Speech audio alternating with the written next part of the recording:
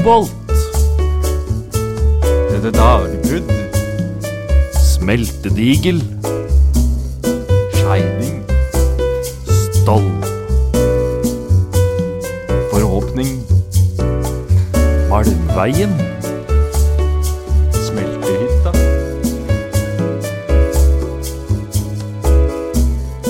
Hei, og velkommen til en ny episode av Bloodcast. Mitt navn er Lasse, og i dag så skal vi ta for oss et tema som antageligvis er sett ganske lite på innen bergverkshistorie i Norge, og det er kvinner og seksualitet. Det er sånn, dagens historie er ganske mørk og dyster, men jeg tror det er et tema som det er viktig å få fram. Så, dagens episode heter rett og slett Skam. Først og fremst nå, før vi går inn i temaet, så tenker jeg at det kan være vel verdt å bare si kort litt om den typiske kvinnehverdagen på blåfarveverket på slutten av 17 og gjennom nesten hele 1800-tallet. Det var da slik at kvinner primært ikke ble ansatt i gruvearbeid på blåfarveverket. Noen andre steder i Norge så hendte det at kvinner ble satt til litt sånn enklere oppgaver, som for eksempel skeiding, altså sortering av malm, men det var ikke tilfellet på blåfarveverket. Så sent som i 1880- og 1890-åra så opplyste verket selv at det var ingen kvinnelige ansatte. Men når det er sagt, så stemmer ikke det helt heller, for det var jo noen kvinner som til dels var ansatt, men disse hadde da andre oppgaver enn gruvearbeid eller hyttearbeid eller å arbeide i pukkverkene. Det var stort sett fattige enker som ble ansatt for å rengjøre kontorene, både på gruvene og også ved smeltehytta. I tillegg kunne kvinner også hente det at de fikk betaling for å levere for eksempel mose til verket. Mose ble ofte benyttet som isolasjonsmateriale i bygninger og sånn. Og vi vet jo det at det var veldig sjeldent, men noen ganger forekom det at det var kvinnelige malmkjørere. Det har vi ett tilfelle av i alle fall som vi vet om fra 1830-årene, og vi vet også at Sundmannen, og det er jo ikke helt riktig, for det var da Sundkona, men hun ble ofte referert til som Sundmann allikevel, arbeidet ved Sundsted ved blåfarveverket rundt århundreskiftet sånn fra 1700- til 1800-tallet.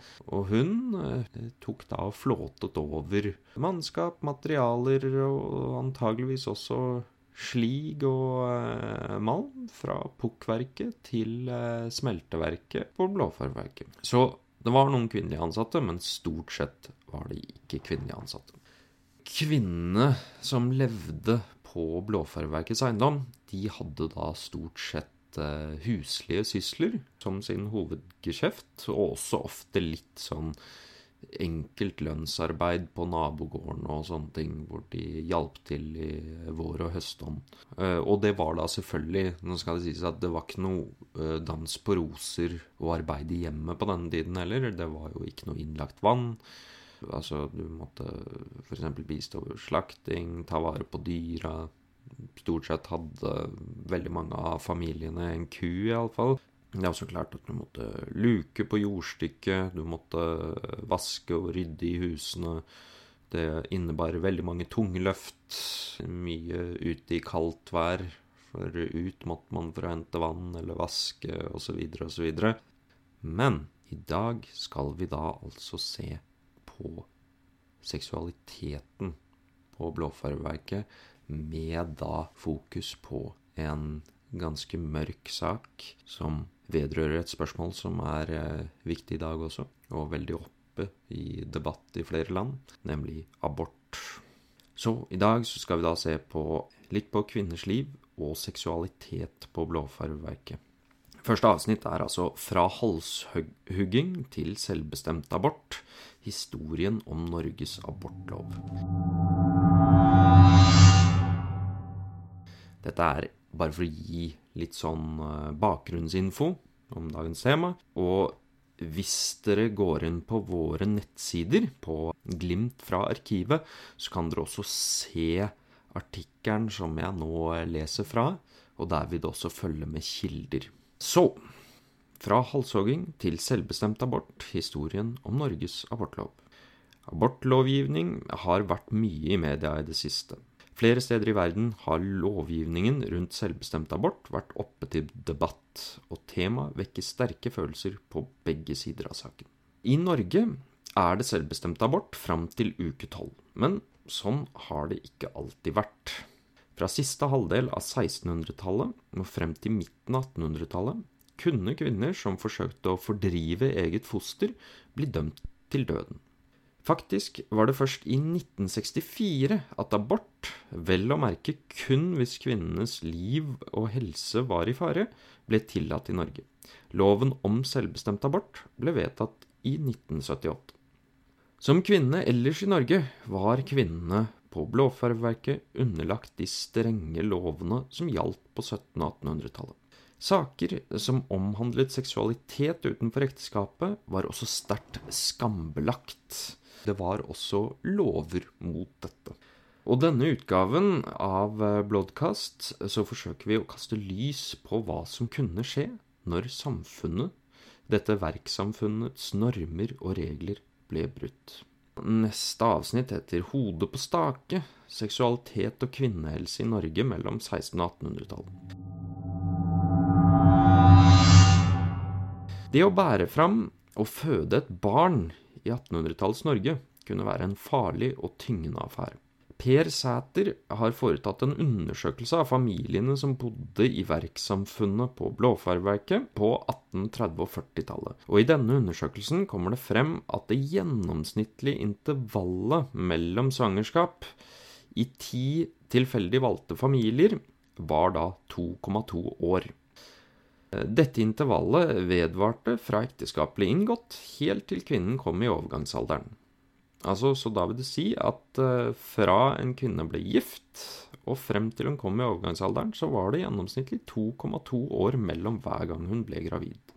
Og i 9 av 10 familier forekom det minst 1 dødfødsel, og i 1 av de 10 familiene døde en kvinne under fødsel.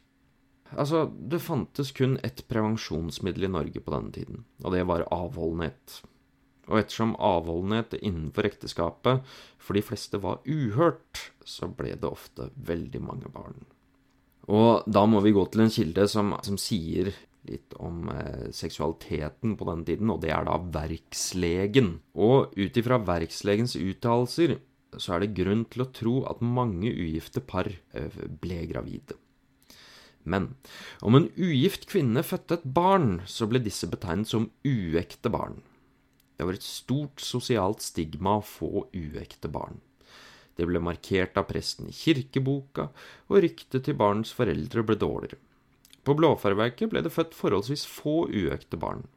Mange barn ble nok unnfanget av ugifte, men når kvinnen ble gravid, ble stort sett giftermål inngått, som da verkslege Heinrich Arnold Tavlov skrev, om så frakk og bukse må lånes for å stå brudgom i. Verkslege Tavlov var nemlig litt bekymret, fordi at på i alle fall 1860-tallet så var da det som ble kalt for nattefrieri, eller natteløperi, det var sterkt utbredt på Blåfarverket. Det vil da si at ugifte par møtte hverandre på nattestid, og da kunne det jo ofte oppstå uønskede graviditeter av dette. Så, for å hindre at svangerskap ble forsøkt avbrutt, slo den dansk-norske loven fra 1687 fast at kvinner som ble funnet skyldig i å abortere deres svangerskap, skulle miste hodet ved bøddelens øks. Det avhugde hodet skulle settes på stake til skrekk og advarsel. Og sånn var altså loven da Blåfarverket ble opprettet i 1776, og til langt inn på 1800-tallet. Først i 1842 ble dødsstraff fjernet som straff for abort, men kvinner kunne fortsatt dømmes til fengsel og straffarbeid. Om et foster ble oppdaget, om man fant et foster, et dødt foster, så ble det ofte undersøkt for å få klarhet i om en abort hadde funnet sted. I Modum hendte det i alle fall ved 2 anledninger i 1830-årene at døde fostre dukket opp i og ved Snarum kirke. Når sånt skjedde, ble legen tilkalt. I 1835 ble et foster funnet under åpen himmel ved Snarum kirke. Verkslegen på Blåfarveverket, dr. Ludvig Holberg Arens, ble tilkalt for å undersøke saken. Arens kunne konstatere at fosteret var født i 2. eller 3. måned og ikke var levedyktig da det kom til verden. Hvorfor fosteret ble lagt ved Snarum kirke hadde nok noe med at det ble ansett som viktig å få udøpte barn i vigslet jord for at sjelen skulle klare seg. I dr. Arens tilfelle ble ikke fosterets mor forsøkt sporet opp. Det samme var ikke tilfellet våren 1843, som vi nå skal se nærmere på.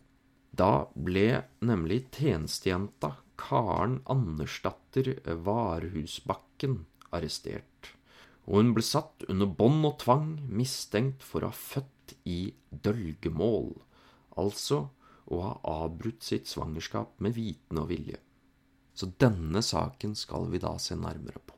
Så neste avsnitt: årelating, anonyme brev og et påstått svangerskap. Avhøret av Karen Andersdatter Varhusbakken.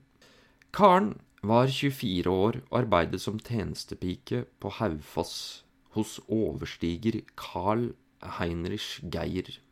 Geir var arbeidsleder i et av pukkverkene ved Haufoss. Det var da vanlig at ugifte kvinner, når de da hadde blitt konfirmert, kunne søke tjeneste som tjenestepiker hos folk som hadde råd til å ansette dem. Og det var ansett som en helt fin syssel for ugifte kvinner, men så fort de ble gift, da skulle de slutte å jobbe. Så da skal vi få litt bakgrunnshistorie om Karen. Hun ble da født inn i en husmannsslekt på Blåfarveverkets eiendom i 1819. Da faren døde i 1833, fikk hun og hennes mor, samt 5 andre søsken, fattigstøtte av Blåfarveverkets fattigkasse. Karen mottok støtte frem til hun ble konfirmert som 16-åring. Etter å ha bestått konfirmasjonen hadde Karen begynt å arbeide som tjenestepike. De siste 2 årene hadde hun arbeidet på Haufoss for familien Konghaugen, før hun gikk i tjeneste hos Geir. Tidlig på vårparten 1843 hadde ting begynt å skje i kretsene rundt Karen. Sogneprest Johan Christian Tandberg sendte et bekymret brev til sorenskriveren. Tandberg hadde mottatt et anonymt brev der det antageligvis, dette kommer nemlig ikke fram, ble framsatt anklage mot Karen. Ut ifra sorenskriverens anklage kan vi anta at det anonyme brevet påstod at Karen hadde blitt gravid på forsommeren 1842. Senere denne sommeren hadde hun mottatt 2 behandlinger med årelating, samt forsøkt å utføre en 3. behandling selv. I perioden etter behandlingene hadde de synlige tegnene på graviditet hos Karen forsvunnet. Grunnet dette ble Karen ført frem for ekstraretten på tingstedet Enger i Modum den 8. april 1843. Og da kan vi jo si allerede her at det er noen ganske vage anklager, ettersom her ble det ikke funnet noe dødt foster. Her ble det kun basert på vitneutsagn om at Karen så gravid ut. Så retten kunne ikke fremvise noen håndfaste bevis. Det virker som om denne tiltalen ble primært basert på det anonyme brevet som sognepresten hadde mottatt. Og vitnene var også litt delt i synet her. Av arbeidsgiveren, Stiger Geir, ble han beskrevet som en flink og redelig person. Han stilte seg uforstående til anklagen. Men konen til en tidligere arbeidsgiver, Marie Larsdatter, trakk frem at Karen ved flere anledninger lot 3 forskjellige mannfolk sove hos seg i tiden før den påståtte graviditeten. Larsdatter sa også at Karen uttrykket seg meget vidløftig, det vil da si tankeløst, og søger alltid at komme med der det er dans og dets lige. Altså oppførte ikke Karen seg helt som samfunnet rundt ønsket at sømmelige kvinner skulle. Altså, det vil da si at Karen på denne tiden hadde, i alle fall blir det påstått, noen seksuelle forhold til forskjellige menn, samtidig som hun ofte oppsøkte fester. Det var nemlig vanlig på denne tiden at det ble satt i stand litt sånn uformelle sånne dansefester hvor det var musikk, og noen ganger selvfølgelig alkohol og dansing blant ungdom. Og det var da ikke sett på som sømmelig at folk oppsøkte sånne ting på denne tiden. Så, en av møllerne ved Blåfarveverkets kornmølle, Ole Hansen fra Mjøndalen, innrømte åpent i avhør at han lå i seng med Karen, men han sverget at forholdet ble avsluttet da det oppstod en mistanke om at hun kunne være gravid. Karen erkjente å ha hatt et seksuelt forhold til Ole, men hun benektet å ha hatt et forhold til noen andre på samme tid. For det ble jo som sagt påstått av denne Larsdatter at Karen hadde hatt 3 menn hos seg på denne tiden. Denne mølleren, altså Ole, hevdet også at Karen var trofast med han i perioden de var sammen. Flere vitner ytret at de mistenkte at Karen var blitt gravid sommeren 1842. Hofter og bryster vokste slik at folk la merke til det, og bekjente av Karen spøkte med henne om at hun så gravid ut. Og noen av vitnene her kommer med ganske detaljerte beskrivelser av at det var blant annet en kvinne som skulle ha fått lov til å massere frem melk fra Karens bryster. Dette benektet Karen selv. Og i slutten av september forklarte da Larsdatter at hennes barnepike hadde vært hjemme og passet Larsdatters barn sammen med Karen. Da hadde barnepiken uttalt til Larsdatter at det rant blod fra Karen. Etter dette avtok de synlige tegnene på at Karen var gravid. Larsdatter fikk også detaljerte spørsmål fra disse tingmennene, som da avhørte Karen, om hun hadde mensen i perioden som det ble påstått at hun var gravid.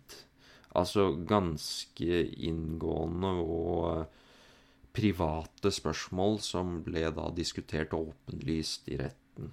Dette må ha blitt oppfattet som svært skammelig av alle som deltok i det, for dette var nemlig ting man ikke snakket åpent om på den tiden. Så var det da sånn at grunnen til at denne saken ble tatt opp, og at Karen ble fengslet, var da nemlig at mens Karen da, det ble påstått at Karen var gravid, så unngikk hun flere behandlinger med årelating. Og dette skjedde da i perioden rett før denne barnepiken påstod at det rant blod fra Karen, og graviditeten avtok. Karen på sin side hevdet hardnakket at hun slett ikke hadde vært gravid, og at hun hadde fått beskjed av verkslege, dr. Tavlov, om at årelating ville hjelpe mot hennes vonde rygg, hodepine og benvondt.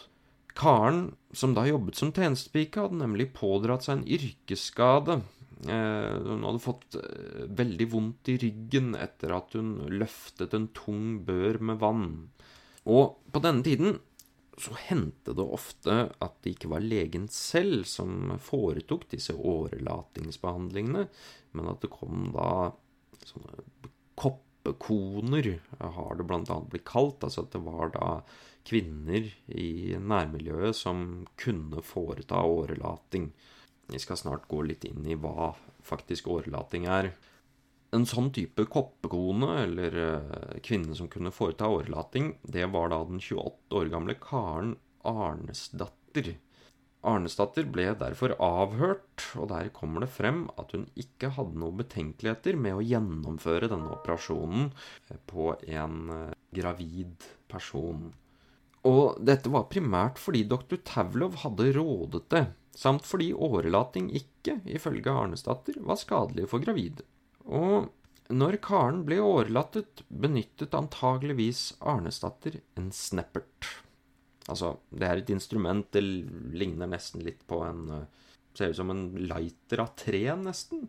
Altså det et instrument som inneholder en fjæringsmekanisme, som hvis du utløser den, så skyter den ut et knivblad som punkterer åren som skulle tappes for blod. For årelating nettopp det, at du tapper blod. Snepperten punkterte åren på karens høyre og venstre ben, og dette skjedde i 2 omganger med noen ukers mellomrom. Årelating var en gammel behandling som helt fram til midten av 1800-tallet ble benyttet som kur mot en rekke sykdommer i Norge. Den medisinske tankegangen bak årelating var at sykdom var forårsaket av en ubalanse mellom kroppens 4 livsvæsker, altså blod, svart og gul galle og slim. Ved å tappe ut blod ble balansen gjenopprettet, og kroppen ble frisk. Det kommer frem at det ifølge retten ikke var årelatingen i seg selv som var problemet, men retten var bekymret for at Karen hadde årelatt seg selv mellom de 2 behandlingene hun fikk av Arnesdatter. Arnesdatter kunne selv konstatere at Karen hadde et arr på foten som minnet om arr som oppstod i etterkant av årelatingsoperasjonen. Karen selv benektet dette. Fra Arnesdatters vitnemål kan vi også se, eller få et inntrykk av, hvordan ryktene spredte seg i verkssamfunnet. Arnesdatter hadde nemlig hørt om at Karen var gravid før hun oppsøkte henne. Avhøret ble avsluttet og utsatt inntil videre. Ting så ikke lyst ut for Karen. Og for å forstå hvordan ting kunne gå så ille, så kan vi ta en titt på Karens familiehistorie. Og neste avsnitt heter da Evig eies et dårlig rykte, Karens familie. Karens mor, Åse Kristiansdatter fra Sigdal, hadde det heller ikke lett. Hun og mannen slo seg ned på plassen Bakken ved Varhus, som lå under gården Fossum. Mannen arbeidet som husmann for Blåfarverkets eier, men døde forholdsvis ung i 1833. Etter mannens død var Åse avhengig av støtte fra verkets fattigkasse for å overleve. I 1846 hadde Åse 1 ku og 1 får, samt et lite jordstykke der hun dyrket litt havre og litt poteter. Av fattigkassen fikk Åse utbetalt en årslønn på 7 spesidaler og 5 skilling. Det vil si cirka 1/10 av hennes manns lønn. I dagens valuta utgjør dette, ifølge den norske banks priskalkulator, ca. 2500 kroner. I verkets papirer står det også at Åse fødte en uekte sønn 2 år etter at hennes mann døde. Barnet var dødfødt. Dette ble bemerket av Blåfarverkets ledelse, som holdt strengt oppsyn med sine fattige. I verkets papirer finner vi ledelsen vurdering av Åse. Hun var arbeidsom, greit kledd, men hadde et dårlig rykte. Hennes avdøde mann hadde sittet i tukthus for tyveri, og hun selv, som nevnt, hadde født et uekte barn. Dessuten huset hun ofte omstreifende personer, noe som var imot Blåfarverkets husregler. Altså, på Blåfarverket var man relativt paranoid for at verkets beboere huset folk som ikke var godkjente. Altså, man var redd for eksempel industrispioner, som både kunne komme av konkurrenten Snarum koboltverk, eller fra utenlandske koboltverk. Og derfor så hadde de ganske strenge husregler for de som da leide bolig på verkets grunn. Så, Åsets hus var lite. Det inneholdt kun kjøkken og en stue, der det mest verdifulle var en 2-etasjes kakkelovn. I forbindelse med huset var en låve kombinert med et bygg for kornoppbevaring og et fjøs. Hun hadde heller ikke mange eiendeler. Det var noe skap, en slitt sengeplass, et bord og noen gryt. Når Karen ble stilt for retten, bedret ikke dette familiens stilling, og det ble nok mye snakk rundt bakerovnene, vaskestedene ved elvene, brønnen og rundt arbeidsstasjonene i pukk og smelteverk. Karen merket nok ikke noe til dette selv, for hun måtte vær så god sitte bak lås og slå store deler av tiden mellom 8. april og neste avhørsrunde, som startet den 26. juli. Den 26. juli 1843 var det en ny runde med avhør, og da ble flere i Karens familie avhørt. Brødrene Lars, som arbeidet som gruvearbeider for Snarum Koboltverk, og Christian besøkte Karen i fengsel og snakket med henne, som det står i rettens referat, gjennom gitteret. De rådet Karen til å tilstå hvis hun var skyldig, noen Karen nektet for. Hun ba dem å formidle beroligende ord til moren, og sa at hun ikke skulle tage seg i sagen nær, da tiltalene var usanne. Den 26. juli ble også Åse avhørt, samt venner og bekjent. Om Karen forsøkte å fremprovosere en abort ved overdreven bruk av årelating, eller om hun i det hele tatt var gravid, er umulig å si noe sikkert om. At hun måtte gjennom en lang og ydmykende rettssak er imidlertid sikkert. Hvordan det helt konkret gikk med saken til Karen vet vi ikke helt sikkert. Saken ble overlatt til amtet, og noen videre papirer har det ikke lykkes oss å fremstille. Det er muligens at hun for eksempel kan ha blitt idømt en bot, men vi vet ikke dette. Det er i alle fall lite sannsynlig at hun ble dømt til noen former for fengsel. Dette fordi hun allerede litt over et halvt år etter sin siste avhørsrunde fødte et barn. Og nå skal vi da se på hvordan historien om Karen gikk videre etter disse tunge avhørene. Og dette avsnittet heter Andregangs leiermål, Karens historie etter rettssaken. Så, Karen fødte da altså et barn kort tid etter siste avhørsrunde på nyåret i 1844. Da kom lille Åse til verden, oppkalt etter Karens mor. Åse ble født 18. februar 1844. Faren var en gruvearbeider som bodde på Skuterøyhøyden ved koboltgruvene. Og i prestens bok, altså prestene, de holdt store bøker som de skrev opp alle som ble døpt, og også der om barnet var ekte eller uekte. Så, i prestens dokumenter er det skrevet at Åse var uekte, og at Karen skulle ta hele foreldreansvaret selv. Han noterte også at Karen hadde et slett rykte. Og det virker det ikke som det var vanlig at presten eksplisitt noterte. Blant de andre kvinnene som fødte uekte barn, som i samme kirkekrets, så er det da ikke skrevet noe videre om morens rykte. Det har i hvert fall ikke lykkes meg å finne noe lignende fra samme tidsrom i Modum. Noen år senere fikk Karen barn nummer 2. Anders kom til verden 18. desember 1847. Denne gangen var det en lokal ungkar som var faren.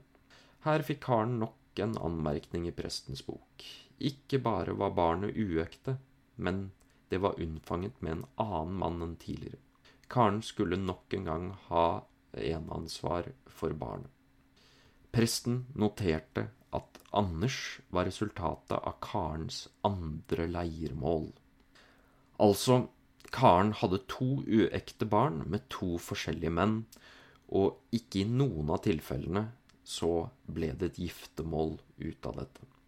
Og da var det sånn at om Karen hadde gjentatt dette en gang til, altså hvis hun hadde fått et barn til med nok en mann uten at de giftet seg, så kunne Karen vente seg en fengselsstraff. Helt frem til 1903 var 3. gangs leiemål, altså at du fikk 3 barn utenfor ekteskapet, og dette gjaldt også for menn, et lovbrudd som ble straffet med fengsel eller bøter. Men her kan vi jo da si at det var stort sett kvinner som trakk det korteste strået. For menn så er det ingen fysiske tegn som tilsier at han har hatt samleie med noen. Men det er jo da kvinnene som blir sittende igjen. For ble en kvinne som var ugift gravid, så var det et helt sikkert håndfast bevis på at hun hadde hatt sex utenfor ekteskapet. Så det var da stort sett kvinner som ble sittende igjen med disse straffene. Og da skal vi jo også se det da, at kort tid før Anders ble født, altså i sommeren 1847, ble en kvinne fra Modum dømt for å ha begått 4 leiermål. Dommen var på 6 måneders straffarbeid, Den fattige kvinnen ble også dømt til å betale alle saksomkostningene selv. Her må jeg si at den saken der, den er fryktelig deprimerende, men her er det da snakk om en kvinne som er fattig, og jeg skal ikke gå veldig inn i saken, ettersom dette faller litt sånn utenfor Blåfarveverket sin historie, men det virker som om kvinnen ikke er helt mentalt frisk. Hun påstod blant annet at når hun jobbet som tjenestepike i Sigdal, så ble hun forhekset av en orm, som det da sto krøp inni henne, og gjorde at hun på en måte hadde noen anfall hvor hun på en måte da ikke klarte å styre seg selv, og hvor hun da fikk disse 4 barna. Hun hadde ikke ansvar for noen av dem, for det hadde hun ikke mulighet til. Og hun hadde visst en del fysiske plager også, så hun jobbet vel kun med litt sånn potetsetting og potethøsting, og ellers så ble hun støttet av Modums fattigkasse. Og denne kvinnen ble da dømt, blant annet fordi en av Modums høye herrer mente jo det at det var mange som var med sine fulle 5 som mente at ormer hadde magiske egenskaper, så du kunne ikke legge det til grunne for å si at hun hadde vært, som det da virker som du måtte kunne si for å slippe straff, altså vært sinnssyk i gjerningsøyeblikk. Så sånn var det. Men nå går vi da til siste del her, som er da Karens videre liv. Vi vet ikke veldig mye om Karens liv etter fødselen til Kristian. Det lille vi vet er at hun fortsatte å bo sammen med sin mor, Åse, på Blåfarveverkets grunn.